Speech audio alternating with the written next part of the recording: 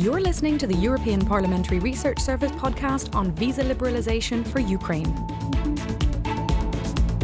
45 million Ukrainians could soon be able to enter the EU Schengen area for short stays without a visa. But first, the Parliament needs to approve it. Stay with us.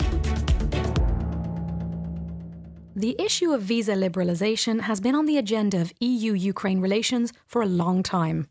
Their Moldovan and Georgian neighbours acquired the visa-free travel rights in 2014 and 2017 respectively, so if Ukraine finally gets transferred from the visa-obliged list of countries to the visa-exempt list, Ukrainian citizens holding a biometric passport will be able to enter the EU Schengen area for 90 days within a 180-day period for business, tourism or family purposes, but not to work. The visa waivers being negotiated by the EU with several of its neighbouring countries apply to all EU member states except Ireland and the UK, plus Iceland, Liechtenstein, Norway and Switzerland.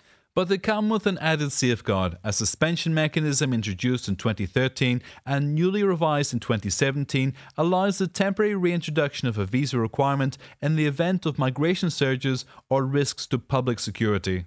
In September last year, the European Parliament's Committee on Civil Liberties, Justice and Home Affairs noted that the rate of EU visa refusals for Ukrainian citizens was below 2%, and the readmission agreement in force since 2008 is working very efficiently, so all seems set for a positive vote during next week's plenary.